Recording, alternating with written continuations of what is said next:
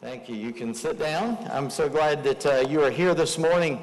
That next to the last song we sang and that one, kind of hard to sing. Make a liar out of you, won't it? Lord, take everything. You really want to do that? This morning I'm speaking on a topic out of Acts 19, and then we're going to take a break. I'll talk about that later. From Acts, and we will be talking just about family for about 6 weeks, about what God intends for the family. So that might be good for all of us, good for me, I know, as I've been studying for that. But anyway, today I call this, I thought I changed the title to Dealing with Demons, but I obviously gave Debbie the one that had the old title on it. Which go ahead and put it up. Is it up there? Y'all know it says Dealing with Demons. Some reason in the worship thing it says Fighting Demons. No, seriously. That was just, sometimes I put jokey things down for myself, I think it's a better way to say it. But today I'm going to talk about this. And listen, this isn't an easy subject to talk about. And I'll tell you why. It's because anytime you expose Satan, you open yourself up to him. That's part of the fight. Remember, when you're in range, so is the enemy. Or when the enemy's in range, so are you, is how we put it. And so whenever we do that, and so sometimes in dealing with Satan and his evil hordes, we make two mistakes. We ignore them or we give them too much credit. And both those are extremes that we can't afford to live with. So I'll talk about it as I go forward. But right now, we'll read the scripture in a minute and all that, and I know it feels out of place. We're going to pray first. And then I'll read the scripture in a little bit. But let's just go to the Lord in prayer, and I'm just going to ask you to pray with me in your heart and your mind. Father God, in Jesus' name, as we come before your throne, Lord, we do not come lightly. We understand the awesome price it cost for us to call you Father, to become a brother to our Lord Jesus Christ, to become a joint heir. That's not something we did or we could have done. That's all on you. You did that. And then you commanded that we could come to your throne with boldness in the name and the grace of Jesus. And so, Lord, what we do and do boldly, we do not because we have taken it upon ourselves, but because it is a gift from you. It's something you gave us, and it would dishonor you if we did not do that. And so, Lord, today I'm dealing with a topic that I would never feel adequate to address, I don't believe. But God, you've given us some light, and you command us to know and to know more. And so, Lord, I just pray that today you would be honored, you'd be glorified, that you would show us your way and how that you do things and want us to do things. So, Lord, I'm asking you to do what we cannot do because it is in your power and your strength. We submit ourselves to you. We ask you to teach us what you want us to know. And, Lord, as we actively resist the devil with our minds and our hearts and our lives, we ask you to, Lord, rebuke him for us. We ask you to stand between us and him. Give us freedom in this auditorium. We realize that even as you prayed in the Garden of Gethsemane, Satan was there, and that you had no relief from his presence and his attacks. And so why would we think we would? And so that's why you prayed a lot. That's why you were calling on the Father. That's why you were always in battle against him. And in that final moment of prayer, it wasn't that he won. It was that you voluntarily went to a cross for us, that you submitted yourself to the will of the Father. And what looked like a victory for our enemy as you died on a cross, 3 days later would be revealed as the very power of God to give us salvation, to bring to us this relationship we have with you. So, Lord, we don't take lightly what you did there, that you put on flesh and suffered in that flesh, and that you lived a perfect life, but you became sin on our behalf that we might become the righteousness of God in you. And so, Jesus, thank you. And we know the words thank you aren't enough, but Lord, may we indeed be utterly abandoned. May we say, take it all, Lord, to know you in the power of your resurrection, the fellowship of your suffering. Lord, we know you, we want to know you. And so, Lord, give us your grace today. And Lord, we pray that your name would be glorified as we approach this in Jesus' name. Amen. If you know anything about the devil, and not from popular media or thought, he was a fallen angel. He was crazy enough to think that he could be better than God. And this isn't part of the main text, but I want you to look with me in Mark chapter 3. I just want to read a verse to you and help you understand it. Mark chapter 3 and verse 27. Jesus had done a great work, and the religious leaders claimed that he did it by the power of the devil. If you back up to verse 22, the scribes who came down were saying he's possessed by Beelzebub, it's another name for Satan, and by the prince of demons he cast out demons. And Jesus said, that doesn't even make sense. He said, how can Satan cast out Satan? If a kingdom is divided against itself, that kingdom cannot stand. And if a house is divided against itself, that house will not be able to stand. And if Satan has risen up against himself and is divided, he cannot stand, but is coming to an end. But no one can enter, and check out verse 27, no one can enter a strong man's house and plunder his goods unless he first binds the strong man. Then indeed he may plunder his house. Now, at first I ever read that, and I kind of just read over it. I thought, like, Jesus is the strong man, or we're the strong man, and if we get bound up. But Jesus is telling us Satan is the strong man, because let me just make a statement here, that none of us in our flesh are strong enough to battle Satan. No matter how far you go, no matter how mature you get in your spiritual life, if you battle Satan in the flesh, you're going to lose every time. I mean, I watched some of those films and I saw some of those live when Iron Mike Tyson was at his prime. I mean, you know, Muhammad Ali was supposed to be the greatest of all time, but he danced around a lot. Mike could just walk out there and, you know, in a couple of seconds go pop and one down. He always said, everybody thinks they can win until you smash them in the face. You know, that was his quote. And I mean, he was just unreal. And can you imagine, here's this super heavyweight guy could knock an elephant out, and here I am in my used to be 150-pound frame. I won't tell you how much I weigh because it's none of your business. But anyway, that I get off the stool, try to get in the ring with that dude, ain't happening. You know, if you give me a gun, maybe, a bazooka better, you know. And yet people try to fight Satan in their flesh, you're going to lose every time. That's why the Bible says this, weapons of warfare are spiritual, not carnal, to the tearing down of strongholds and taking captive every thought to the obedience of Christ. And so this is a dangerous thing. I want to give you an acronym for the word war, W-A-R. We are ready. If you go to war without being ready, you're not ready. And I got a little sub-statement under that, and it's this. Things are not as they seem. The way we do warfare in America is not different, but the way Satan works in America is different than works anywhere else in the world. And so when I talk about this topic, you see, many of you are comfortable coming to church, and you may even endure me going overtime and sit till the end before you leave, and then you don't think about this until next week. Satan's already got you. He's already got you because you don't pray anymore, you don't read your Bible anymore, you don't tell anybody else about Christ, you don't even think about it. It's just a Sunday morning religious ritual to you. Now, I don't have anybody in mind when I say that. If that stepped on your toes, I apologize in the sense that wasn't my intention. But I'm just telling you that we are in a war, whether you are in the war or not, he is, our enemy is. And I've noticed that sometimes we don't realize that the principle Jesus is laying down here is before you go to war, you better bind Satan. You got to bind the strong man. Listen, we are walking into his territory in 2 weeks.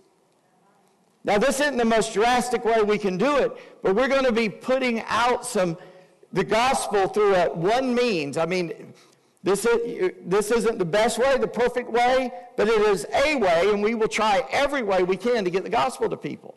We need to talk to people. We need to pray for people. And that's why you ought to have already signed up on Bless Every Home and sign up under Calvary so that we can know that people are praying. My wife and I do that. And this past week, we went to a few homes around us and gave out cookies with a note that said, we just wanted you to know we're praying for you. And we put our name and address on there because we all live on the same street. And I could go into stories, but I don't have enough time. But even in that, I got a couple of 3 great little stories just talking to people on the street and giving them cookies. I have 4 actually in my head now. 4 particular stories. But we are at war and we are ready. I remember back in the 70s, early 80s, there was a great songwriter, Keith Green, and he wrote a song called Asleep in the Light. And he says, the world is dying in the dark that the church just can't fight because it's asleep in the light.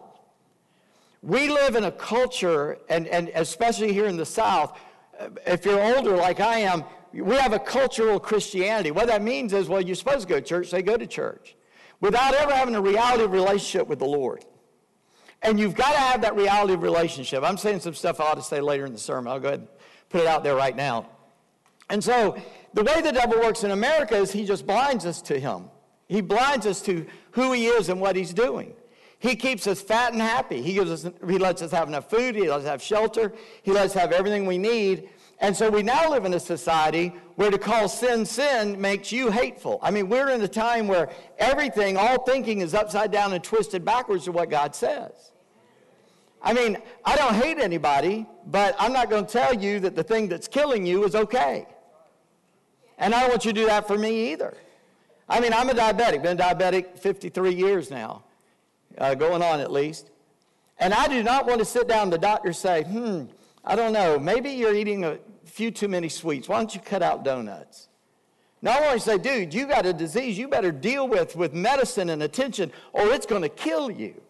Because whether I ignore it or I deal with it, I got it. And I'm telling you, if you ignore the devil or deal with him, he's coming after you no matter what. We are in a war. And I got to tell you that. You got to wake up to that fact. And so sometimes we think, well, you know, it's not that big a deal. Or it's not time for that yet, you know, because we're, as I say, we're not aware of how insidious and dangerous it is. I read this story one time in World War II, in case you're too young and didn't learn this in history class.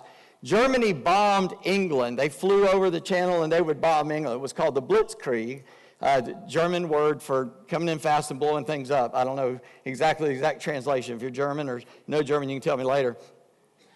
And they bombed the capital of London. They were dropping bombs. And so then after the bombing, people go out and try to rescue people. And so this one rescue crew was pulling rubble out of a house, found out there was an older woman under the rubble. She was okay. She wasn't really injured badly, but they're getting all the rubble off of her.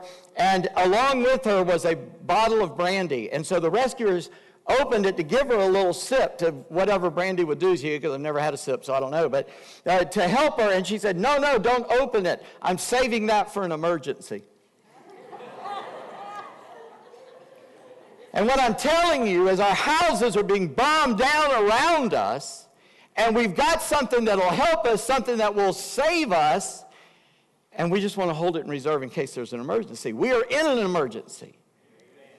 And I may sound crazy saying that because you don't feel it, you don't sense it, you don't see it. But I'm telling you, it's happening. It's been past 2 weeks, I have felt it. My wife and I have felt it coming on us here. It's here. The devil is not happy at all. And I don't want to tell a horror story, so I won't. But it's sort of like those three different kind of Christians that died and went to hell. You know, people claim to be Christian go to hell. Y'all know that, right? Because it's not about your label, it's about your relationship. But one was like he believed once saved, always saved. And the other one believed that you could lose your salvation. And one was more of a cultural Christian today. You know, listen to Christian radio and God loves me and everything's hunky-dory. Right? And so they wake up in hell, and the one that believed that once you're saved you can never lose your salvation started going, man, I thought I had it, but I didn't. I thought I had it, but I didn't. And the one thought you could lose your salvation was going, I had it, but I lost it. I had it, but I lost it. And the cultural Christian was going, I'm not here and it's not hot. I'm not here and it's not hot. No, you're there. It's hot. Friend, you're in trouble. We're in trouble, and we've got to understand that. And so the problem is we want the blessing without the battle. And here's what I want you to remember today. So when we go after Satan's kingdom, he comes after us. You can take that to the bank. You can underline that. You can make that in bold print. If you go after the devil, he'll come after us. And it's okay. He's going to come after you anyway. Jesus told us in John 10, the thief comes only to steal, kill, and destroy. And that word destroy means slaughter by slitting the throat. But I've come to give you life, and that life in abundance. Well, let me read these verses for us, beginning in verse 10 of Acts 19.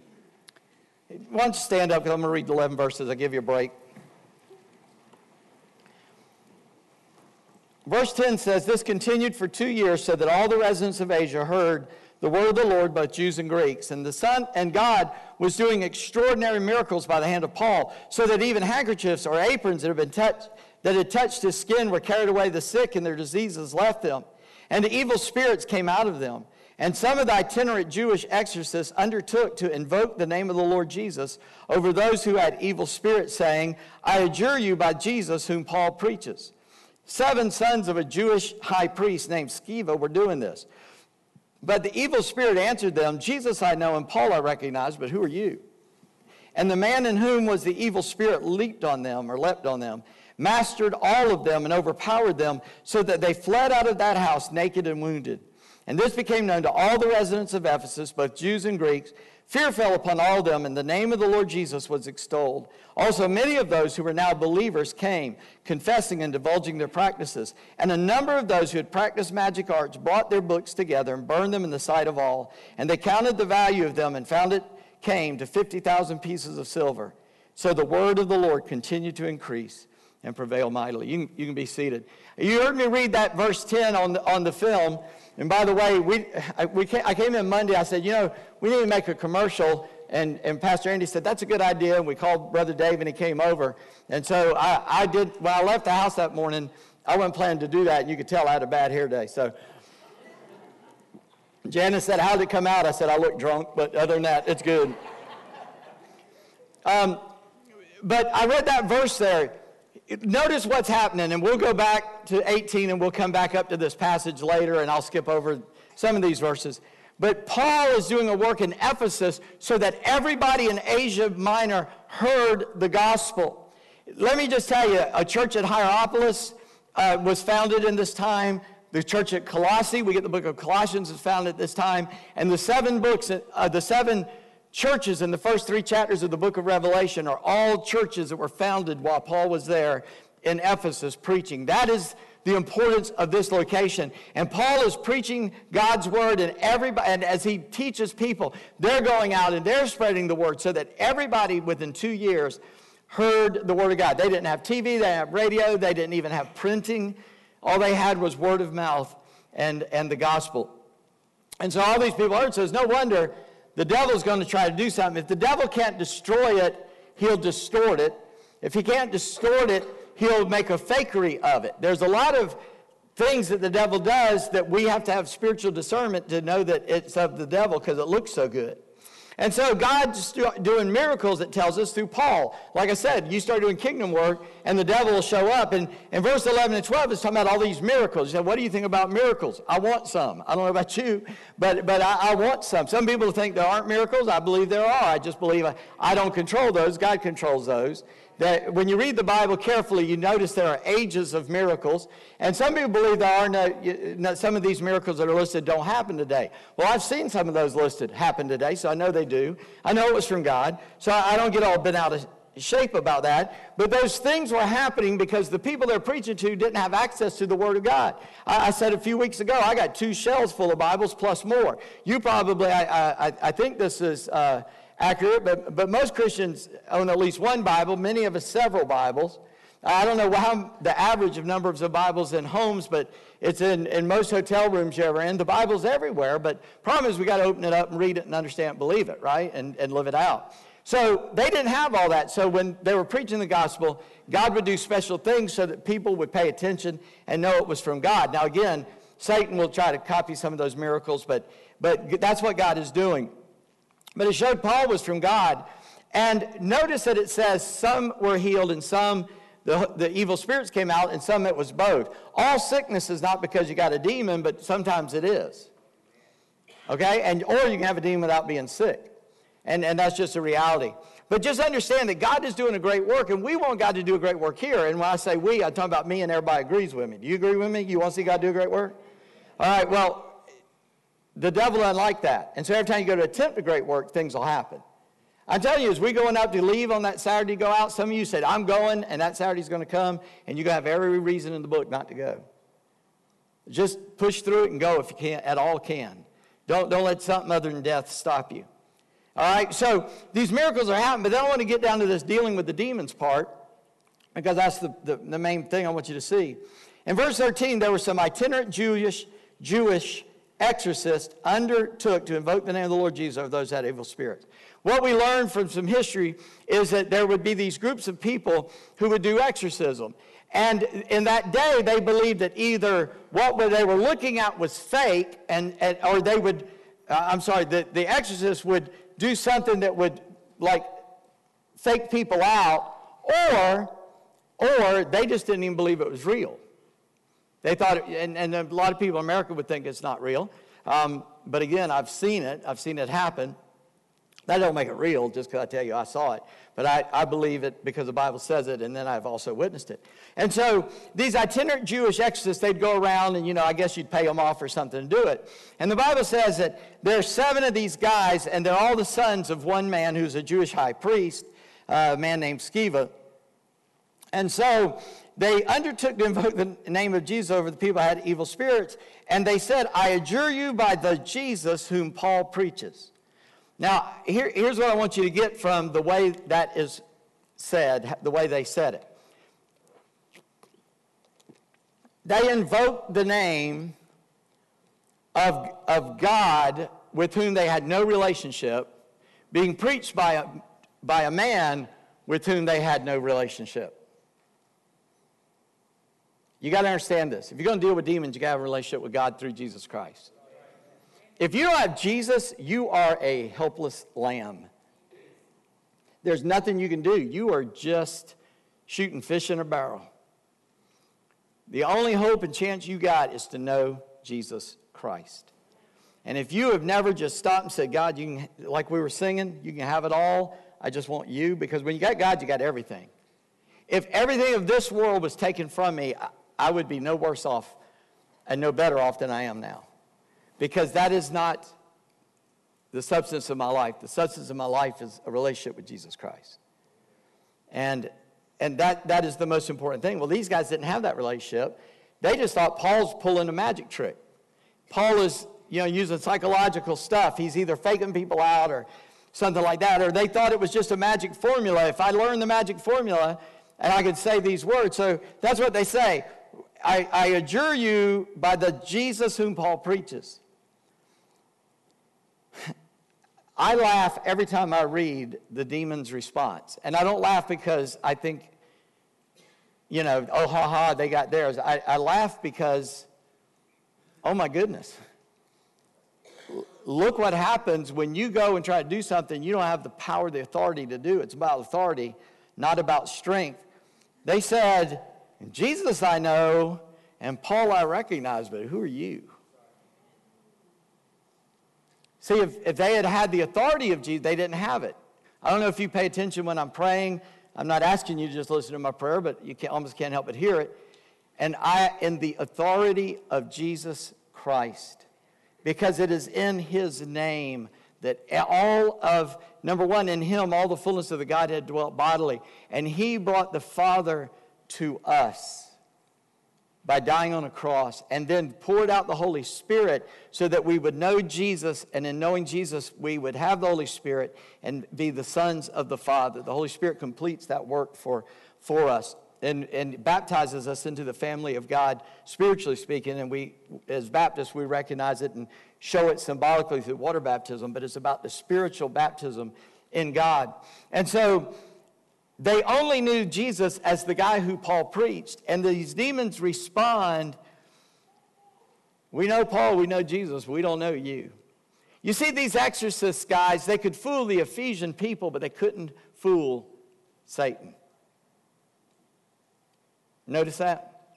And if you're going to get in the ring with Satan, you better not be playing games, because he knows you, or doesn't know you, but he knows who Jesus is. I don't have any strength in myself. It's all in Christ. And so, demons here, they do something foolish in that they expose themselves. But this one guy jumps on 7 grown men and beats the fool out of them. I don't know if y'all say that where you're from, but it's a term we use. And they ran out naked and wounded. But now I want you to notice what God does after this. This event becomes known to everyone, and fear fell on everyone. It says in verse 17, all the residents of Ephesus, Jews and Greeks, and fear fell on them all, and the name of the Lord was extolled. It was made great. That's what that word extolled means. I don't know what your version says, but the word literally means made great. Everybody went, oh my goodness, and then Jesus is shown as the mighty one. His name is made great. I don't have much time. I have a story in my head, but I don't have time to tell you. But that is the result of true spiritual activity. Jesus is made much of. You see, there in verses 18 and 19, we see true repentance happening amongst the people. We talk about repentance as if saying sorry is repentance. That's not. When I say I'm sorry, it just means I'm sorry I got caught. That's sorrow. Repentance is when you act differently. When you say, I'm not going to do that anymore, I'm going to do this. And so look what it says in 18 and 19. Many of those who were now believers came confessing and divulging their practices. There's some people that added Jesus on, and Jesus never comes next. They didn't want to let go of their evil practices. They were into this. They were into the occult. They were into this witchcraft. They were into whatever it was. And so they come and confess, hey, we've been reading our horoscope. And it is a horror, by the way. We've been consulting mediums. You know, we went down to that house with a little hand outside, and we asked them to tell the future. I don't care what the future holds, because I know who holds the future. And it'll be all right, because I'm going to do the best I can, and then I'm going to die. As my daddy taught me when I was a little boy, there's only 2 things in the world I had to do. Die and live till I did die. I've never heard a truer statement in my whole life. That's what you got to do. Die and live till you do die. Now, how you live, that might make a difference. And so they came, they confessed it, and a number of those who had practiced magic arts brought their books together and burned them in the sight of all. And they counted up the value, and this is a chunk of money. I didn't try to figure it out, but it's a lot of money. And they burned all the materials they had that it was involved with the occult. I will just tell you briefly, at 14, I became aware of the reality of demons.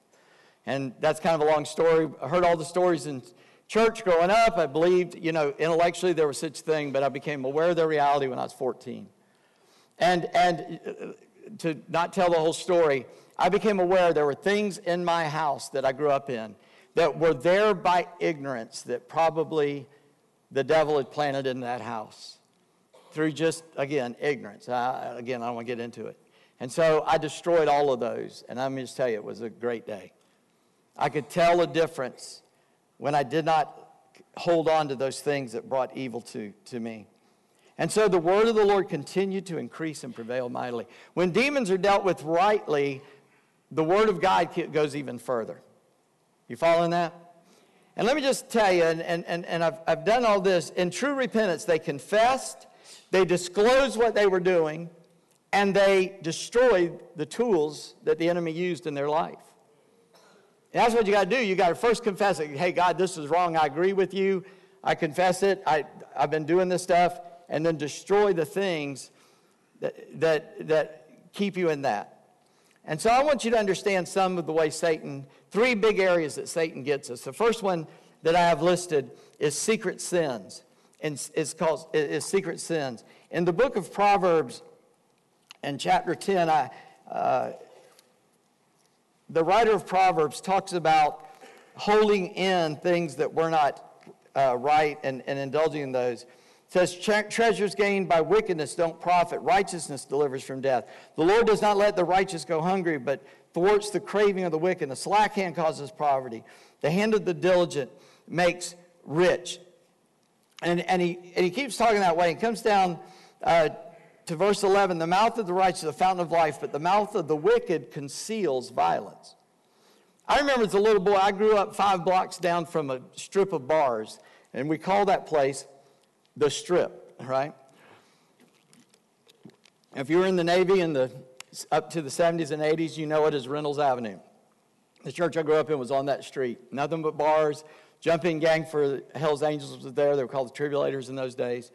And one of my cousins owned one of those bars and was a prostitute on that street.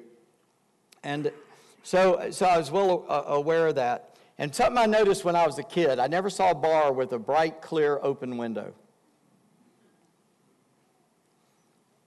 Evil always wants to hide. It always wants to be behind something dark that you don't see. You see, in James 1, here's Satan's ammunition. In James 1, he says that you are tempted by your own lusts. People come to me sometimes and they've stumbled in their Christian life, and there's two big things I want them to understand. One, I say, do you know why you feel guilty? Do y'all know the answer to that? It's because you are guilty. So you got to acknowledge that and ask Jesus to take away your guilt. And then secondly, I said, why do you think you did that? And most of the time people say, I don't know. And I said, well, I know why you did it. And they go, really, why? I said, because you wanted to. James 1 says we sin because we want to. And we give an area for Satan to come in and pull us along. And he makes a progression in James 1, and he says, and then when it's conceived, it brings forth sin. It's that hidden desire of our heart that takes us into sin. But God knows them. In Psalm chapter 90, or the 90th Psalm in verse 8, the Bible says he knows our heart. He knows our intentions. He knows where we are. And that the things we do are not hidden to him. And in Hebrews it says that nothing is hidden from the God with whom we have to do. That God knows even the thoughts and intentions of my heart. In Psalm 90 and verse 8, if I can get these pages to turn. My fingers are dry and the pages are dry. Here we go. No? I'm going to have to drop it, aren't I? You have set our iniquities before you, our secret sins in the light of your presence. We like to quote famously that Abraham Lincoln said you can fool some of the people all the time and all the people some of the time. But you can't fool all the people all the time. And then he said, and you can't fool God anytime. But we dropped that off because he referenced God. But that is literally what he said. And the Bible says that God is beholding our secret sins. He knows what those are. And so confession and repentance is the only thing that will deliver us. And that's Psalm 32. I hope you're writing some of these references down. Psalm 32. You can go home and read it. But it says, blessed is the one whose sins are forgiven, whose transgression is forgiven, whose sin is covered. Blessed is the man against whom the Lord counts no iniquity, in whose spirit there's no deceit. When I kept silent, my bones wasted away. Through my groaning all day long, day and night, your hand was heavy upon me. My strength was dried up as by the heat of summer. I acknowledged my sin to you, and I did not cover my iniquity. I said, I'll confess my transgression to the Lord, and you forgave the iniquity of my sin. Therefore, let everyone who is godly offer prayer to you at a time when you may be found. Surely in the rush of great waters they shall not reach him. You are a hiding place for me. You preserve me from trouble. You surround me with the shouts of deliverance. We love reading those last few verses about, the victory in God, but it comes after David repented of his sin. And if you hold on to a secret sin, Satan will always have a foothold in your life. Another place that Satan attacks us is in fellowship, in the fellowship of the church. If you don't believe that, you've never been a member of a church. Fellowship was designed by God for mankind. In Genesis 1, he said it's not good for man to be alone. And that's still true. Very few times have you ever heard of a mass murderer getting caught and everybody going, that was the friendliest guy in the neighborhood. Usually it's a guy nobody knew about. He was doing that in secret and hiding. God expects us to be accountable to one another. He strengthens and protects us. In John 17, in Jesus' high priestly prayer, he said, I pray that they are one as we are one. He expects us to be united, to be together against the enemy. I can't fight him by myself, and neither can you. We need each other. We cannot go against Satan without each other's help. And fellowship also grows believers. In Proverbs 13 and other places, the Bible talks about how that a friend will strengthen his friend. As iron sharpens iron, so a friend sharpens his brother. It's in fellowship that we grow together and we challenge each other, and we are able to accomplish even more. And so Satan will attack us in our secret sins that we need to forsake. And that's why unity and fellowship is so important. It's so important. When we separate ourselves from the fellowship of the church, you are now a lone sitting duck, as we like to say. And then lastly, he attacks the family. And I didn't plan to do that, but I realized that this is probably his number one target. Let me make some comments about that. Because the family is God's main plan. Genesis 1:19, when he said it's not good for man to be alone, he made him a woman out of his rib, flesh of his flesh, bone of his bone, to be a helper fit for him. If you remember, the old King James says a help meet for him. And that got a helpmate, and it got deteriorated into that. But in that old English style, it's not old English, but in that English style, a helper meet means fit for him. It's like two sides of a pair of scissors. You ever notice that? One little device you use is called a pair of scissors, because one of them will cut. It will incise something. When you put them together, they are scissors. And if you get a pinking shear with a nail clipper, it don't work so good. But when the two sides are in harmony, it'll cut what it's designed to cut, right? That's an illustration to help you understand that a man and a wife are to be together, working to do the work that God designed you to do. So it was God's first institution of order. It brings order to society. It brings authority. God is over us, and in the New Testament, because of the fall of man, the man is the one that answers to God in an authoritative way. And some people distort that the submission of the woman is like a master and slave, and that's crazy. You're equal partners with different roles. You understand the Father's subject to the will of the Son. Jesus is subject to the will of the Father. The Spirit is subject to the will of Jesus. Are they inferior? Not at all. They are equal in power, majesty, and essence. They are all God.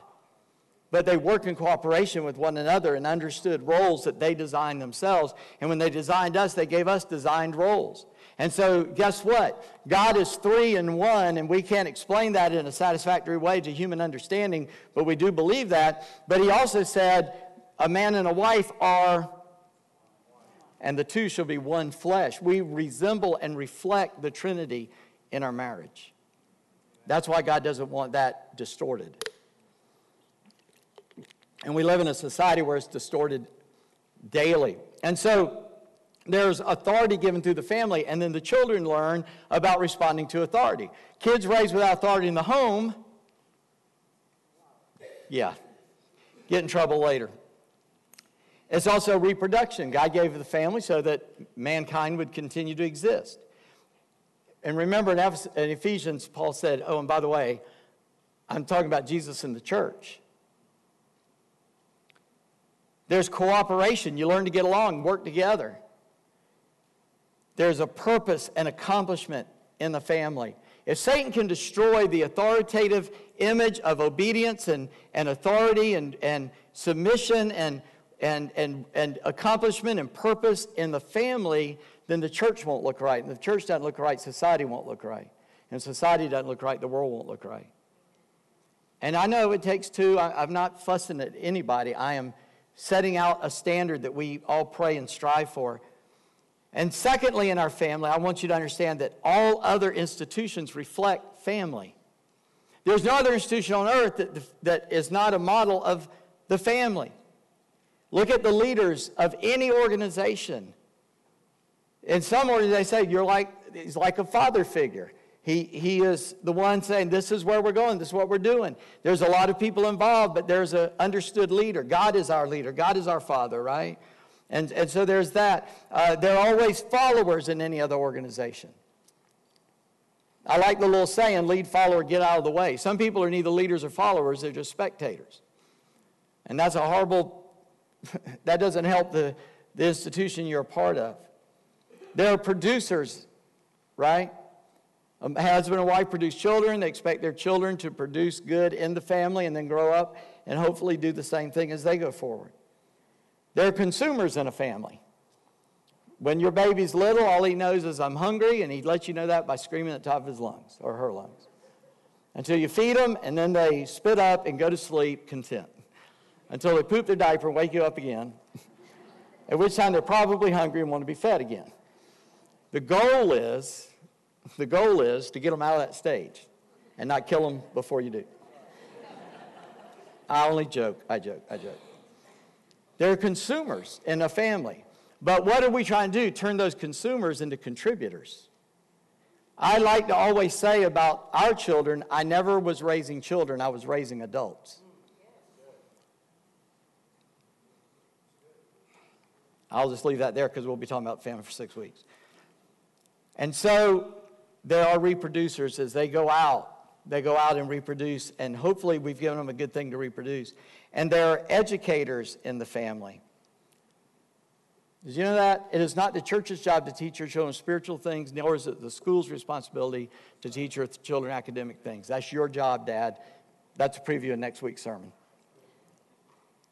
Now, you may use tools like the church and school. Obviously, we do. But it's not their responsibility. It's yours under God to do that. My kids went to a private Christian school, and they came home, and I'd have to help them because I didn't like some of the stuff they were learning.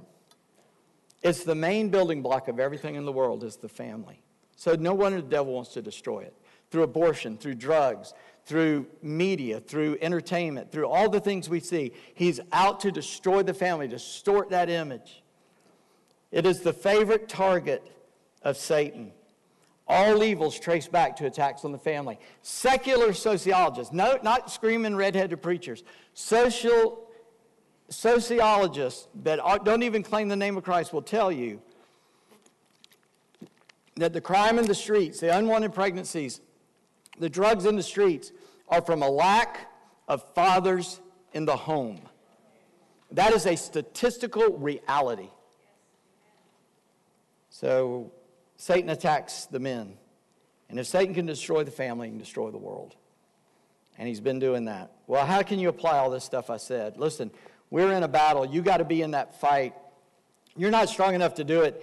These 7 sons of Sceva heard the formula. Paul would say, I adjure you by Jesus Christ to come out. He would invoke the name of Christ, and he walked in that authority. But you got to have that relationship. So you need to make a plan how everybody in your realm of influence can hear the gospel. Where you work, where you live, where you play, in your neighborhood. If you don't make a plan, if you fail to plan, you plan to fail, right?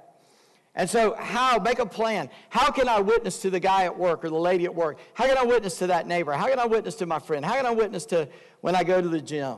How can I somehow open a conversation about Jesus Christ? Secondly, before you go to battle, make sure you are prepared. Ephesians 6, putting on the armor. You better be sure you're saved. You better be sure you have the righteousness of Christ. You better be ready to spread the gospel. You better have on the sword, the belt, the girdle, holds everything together, and have the sword of the Spirit, which is the word of God, and a shield of faith before you go into battle. And you've got to put each part on by prayer. Be ready. And then what scheme is Satan most likely to destroy you and your family?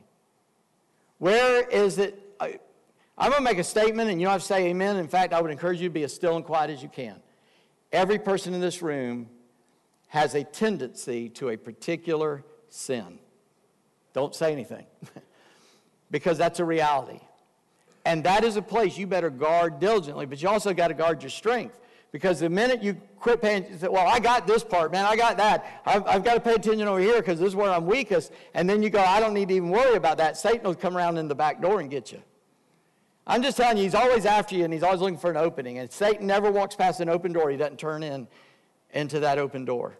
He never goes by a vacant lot. He doesn't stop and build a playground on it. And so we have to be diligent in our praying and our guarding ourselves. And so where is it that you need to build a hedge around your family, around yourself? Your first relationship is between you and God. Then your relationship is to your wife and your children, your family.